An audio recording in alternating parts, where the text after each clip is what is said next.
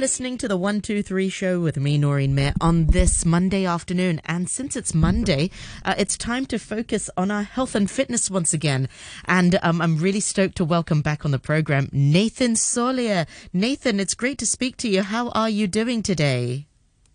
G'day, Noreen. Well, to be honest, I've been moving house all weekend and I'm feeling a little bit like, oh my gosh, I can see why, moving house, getting divorced, changing jobs are like the top three most stressful things that you can have in your life. But, Absolutely. We're all in, so we're good. We're good. Absolutely. I think we just lost the audio there on our side. I mean, it went out on radio, but just for Facebook Live, we are live this afternoon on Facebook, Noreen Mayer on RTHK Radio 3, and we have the one and the only Nathan Solier, who was moving apartments this weekend. How did it go? You've got the fitness for it, but it's exhausting, isn't it? Yeah, it is, right? And we've moved into a three-story walk-up. Wow. So we had to walk up these 3 flights of stairs. And, the thing is with me is like I always want to be able to help out and lift and all those sort of things. So I'm helping these guys lift up 3 flights of stairs.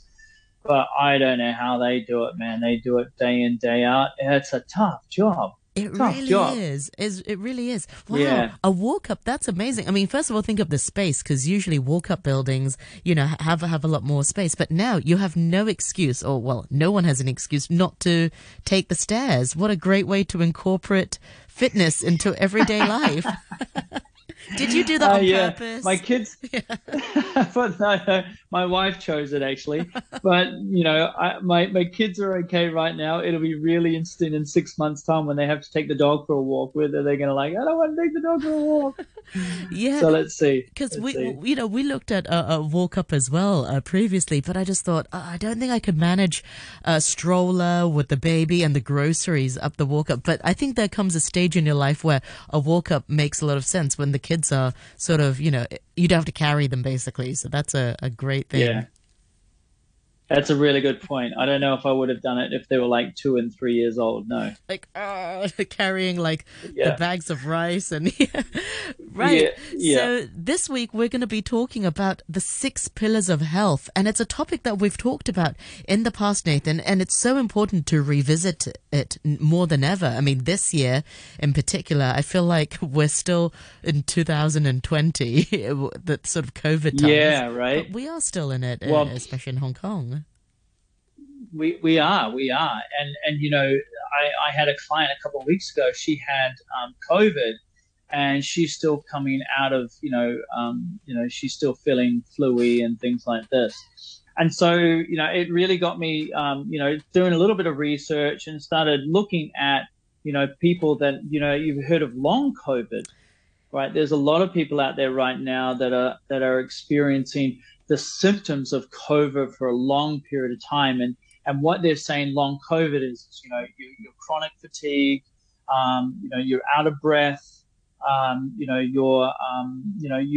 feel weak, and these 3 things are the symptoms of this long COVID, and and I thought, well, what would it be like to be able to start, looking at your life and how you can you transform it, so that way you can come out of this long COVID. And I actually looked, there was a paper done in Hong Kong just recently, and they did it on 101 people from the age of 23 and 88.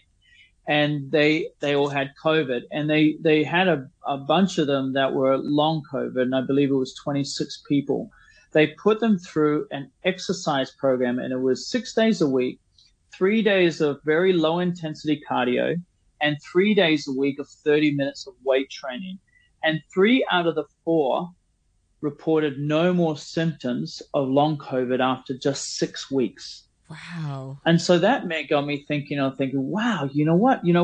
Just by using exercise to build up your resilience again is really, really important to be able to get over not only just any kind of cold, flu, or sickness that you have, but especially for what we're going through right now with this long COVID, is that, if you are out there and you are suffering from these sort of symptoms, then I highly recommend looking at my 6 pillars. And like I said, exercise is one of them. And it's not the most important one. The first one is mindset. And mindset is really around how strong your mind is in these difficult times. And, we perpetually put ourselves down. We're always being fearful of things. This is part of the reason why we're in the situation we're in, is because a lot of people are still scared. And many people in Hong Kong have not really had a COVID yet. So there's a certain level of like the fear of the unknown. Now, with the mindset stuff is that it's really important, if you've had COVID before, and knowing that you can get through it, first and foremost. Secondly is having gratitude every day of yourself. I look at so many people out there, I've been walking up 3 flights of stairs for the last 3 days, and I thank I keep thanking my mother, who told me I should stay at university and finish university. Because, if I had to walk up those set of stairs, every single day, I don't know how I would be. But the resilience of these guys, I really got that, if you build this resilience up, build it up, you've got now a higher roof. And that's what we really need to sort of think about is like, our mindset's really, really important. Our second one that we need to do, and obviously to linking to COVID as well, is breathing and how we optimize our breathing. And one of the things that, a lot of people don't realize is when we're stressed, we breathe more. And when we breathe more, it leads to hypertension, it leads to high blood pressure, it leads to anxiety and stress. I thought by breathing more, we would breathe in more sort of oxygen and our blood would be more oxygenated and we'd be healthier. That's a really good, but the thing is like even exercise is a stress. So if we're exercising, we are putting our body under stress. But the thing is like we must have times in the day where we do have stress, but then we have times where we have no stress. So we're supposed to have these days of like waves of stress, which makes us do stuff, and low stress, which calms our system down. It's called the parasympathetic system. When we eat, we need to make sure that our stress levels are down, because if we don't lower our stress levels, like we're watching stuff on a screen, or we're on a conference call, or we're you've got to beat the deadline at work or anything, you're eating at the same time, it's a fight or flight mechanism. And what it does is that it starts to send signals to our stomach to shut down, because the outside needs to fight or flight. We used to use it years ago when the lion was chasing us. Now we use it when we are like stressed at work. But the thing is like it shuts our digestive system down, and it can actually make you fat. So you've got to be wary of how your stress levels are through the day. And, and I've got to share a really sad story. My cousin died over the weekend of high blood pressure.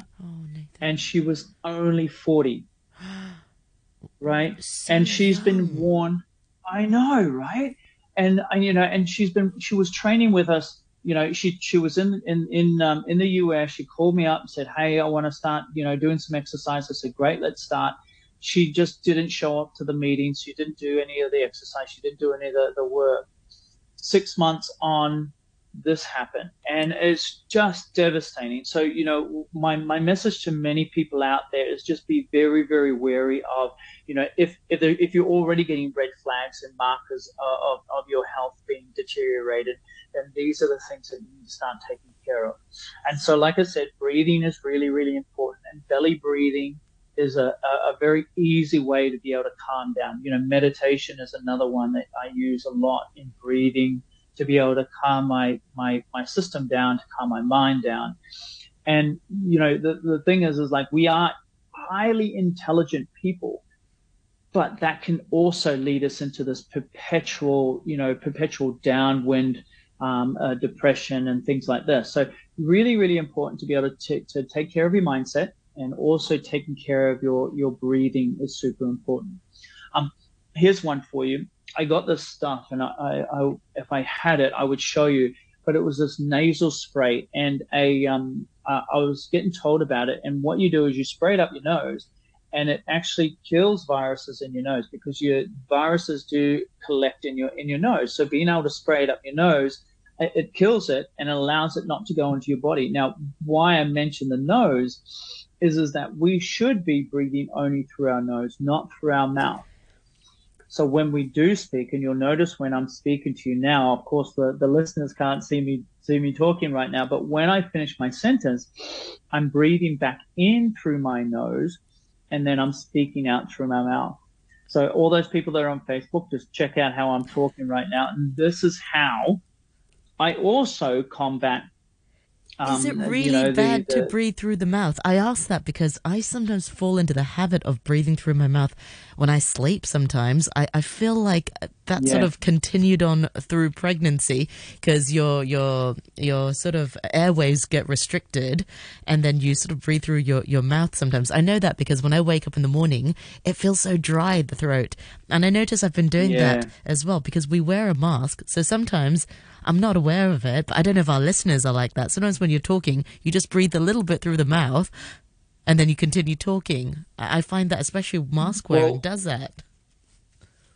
Yeah, and the mask sort of protects stuff coming in, right?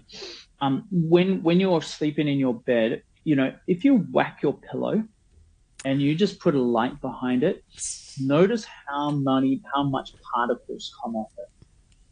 It's extraordinary. Like all these like dead skin cells, dust mites. Yeah, who knows what it is, nasty. Right? But my point being is that when you're breathing with your mouth open, you're taking that in and going to the back of your throat. Now, first you said your mouth gets dry. The second thing is pathogens and parasites and fungus and viruses get attached to the back of your throat, and that causes inflammation, and then over time you'll get sick. Whereas the nose, it's a little bit further away, and your nose hairs generally catch a lot of it. But like I said, if you're not, if you're not thoroughly cleaning your nose, and it goes up pretty high, viruses will also grow in there too. So it's really important to be able to just breathe through your nose. Now, is it really bad to breathe through your mouth?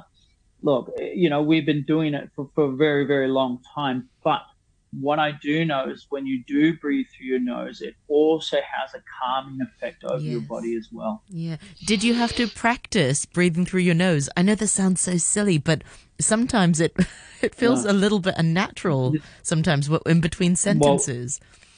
Well, absolutely. So you know what? I actually studied with a Buteyko breathing practitioner. His name was Jack Vidgen, Vidgen, and I think he's still practicing. He's still teaching, but he was like a drill sergeant. He would be like saying, have you done your homework? I'd say, no, I haven't done my homework. He goes, what are you doing? You're supposed to practice your homework every single day, and all those sort of things.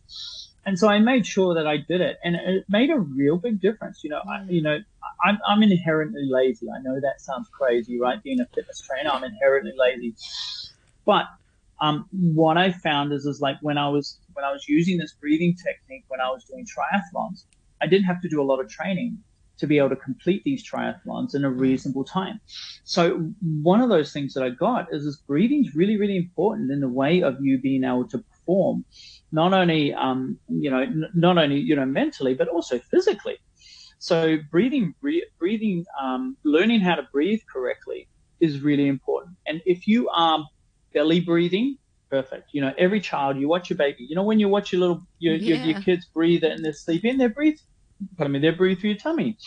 So if they're breathing through their tummy, that's how we normally breathe. Now the problem is we sit at our desk and we get really tight through our neck and shoulders because we're breathing through our upper respiratory muscles. So it's really, really important to belly breathe, because that also allows us to calm down as well. Now, like I said before, you can have stress to do stuff, but if you're stressed all the time, it makes us tired.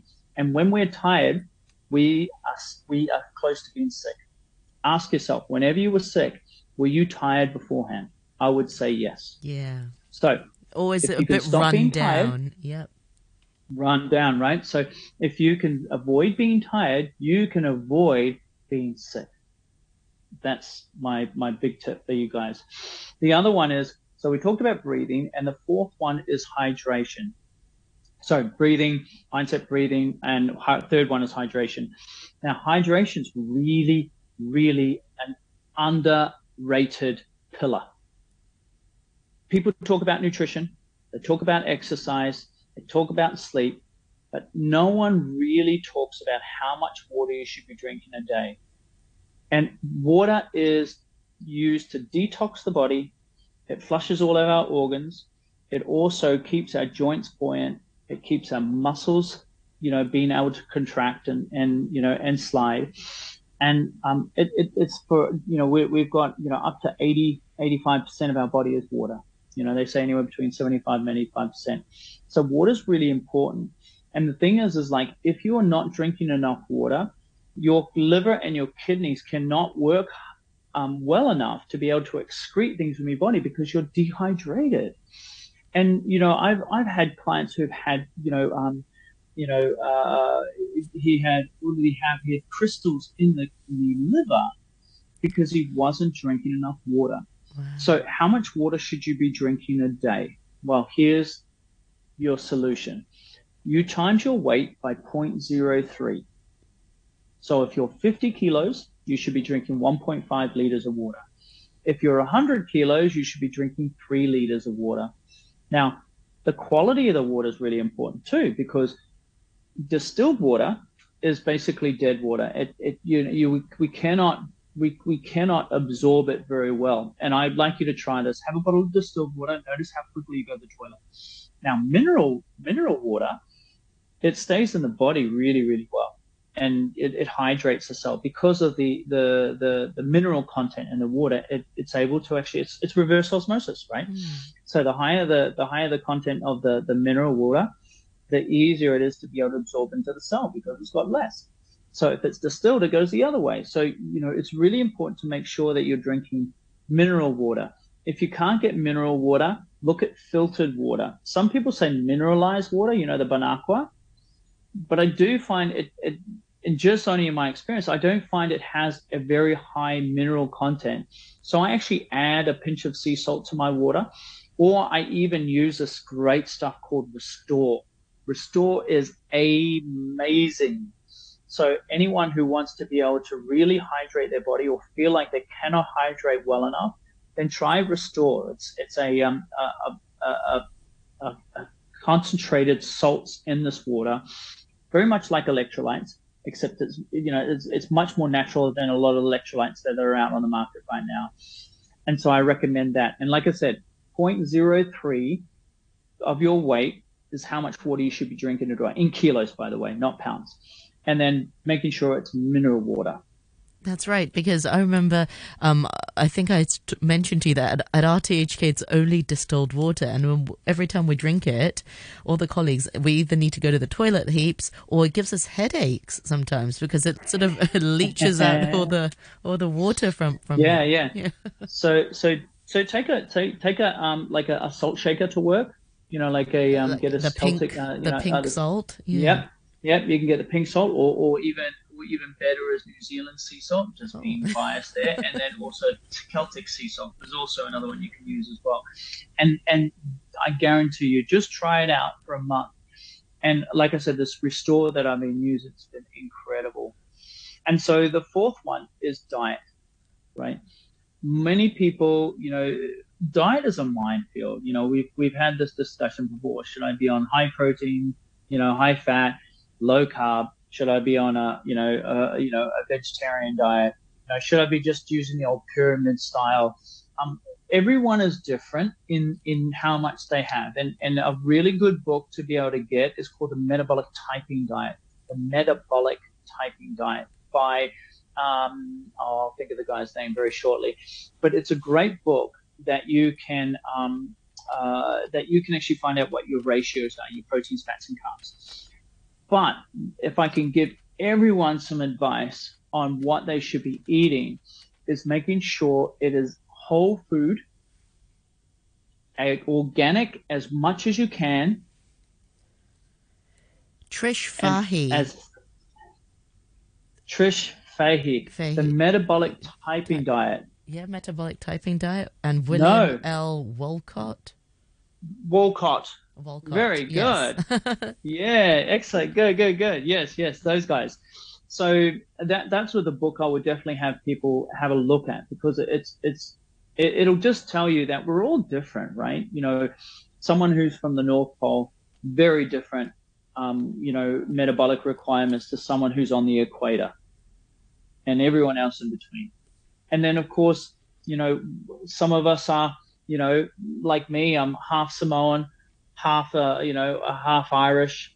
Where am I supposed to be, right? So this book is a really good way of being able to give you a very rough guide of how much your macros should be, how much protein you have, fats you should have, carbohydrate you should have. But like I said before, is the ones that I would really make sure that you have is making sure it's whole food and organic as much as you can. Supplements is a great one to have to add on top of your food, but make sure your food is your foundation. And remember, if you are eating out a lot, you've got to remember that the oils that they use the majority of the time is not great quality. So you get what you pay for. Exactly. Okay? Nathan, we've only got 2 minutes left. Should we say? Oh my God, how know. quickly they get. So hang on, let me just finish these last two. So the last two is exercise and where you are with your exercise. Always test yourself 1 to 3% of what you can actually do. Okay. It doesn't have to be 10%. It doesn't have to be majorly over the top. 1 to 3% what you can do. The last one's sleep. Sleep is a requirement. So please do not skimp on your sleep. One thing that I've got from many people is they go to bed too late. Going to bed at 10:30 at night is ideal to be able to get a good 7.5 to 9 hours sleep each night. Yeah, and sleep is so underrated. And we talked about this very briefly, but how many times do people get sick and then people say, have you seen the doctor or have you taken any medicine? But nobody actually says, did you have enough sleep? Or are you going to get enough rest? Why is that? Is it Hong Kong specifically, or is it sort of globally everyone, or is it Hong Kong specifically? People just feel like they need to be so productive that, oh, I'm going to bed late, or I'm so busy, so I didn't get enough sleep. There's that sort of mentality. I think it's Hong Kong is is quite unique that because we open late and we shut late. Yes. So it's not like in New Zealand where the shopping malls are shut by 5:30. Here they go on till 9 till 10 o'clock. So it's really difficult to be able to have this person go to bed at 10:30. Most people look at me go, shocked, what? But we are still dictated by the sun and the moon. If you're supposed to be up, the sun's up. If you're supposed to be asleep, the sun's down and the moon's up. That's how we're supposed to be. And I've seen so many people who have been sick over my lifetime working with, and a big part was because they're just going to bed way too late and not getting enough sleep. That's such a good point. We've only got 30 seconds left. Nathan, check this. I won't mention that gym name, but there's a gym that I know opens at, say, 11 and then closes at 11. And I asked them, I said, don't people work out early in the morning, first thing in the morning? They said, well, no, we cater to a lot of students. So they are late risers and they go to bed really late. So actually, they open till midnight, I should say. So I was like, what? Anyway, but this is a topic for another time. We should talk about sort of optimum times for exercising. But meanwhile, Nathan, thank you so much for your time this week, for sharing your 6 pillars of health and fitness, which is super relevant. I know you've got a new YouTube channel, so I'd really love for our listeners to check you out on all social medias, Instagram, Facebook, and YouTube. Thank you so much for your time this afternoon. Until next week.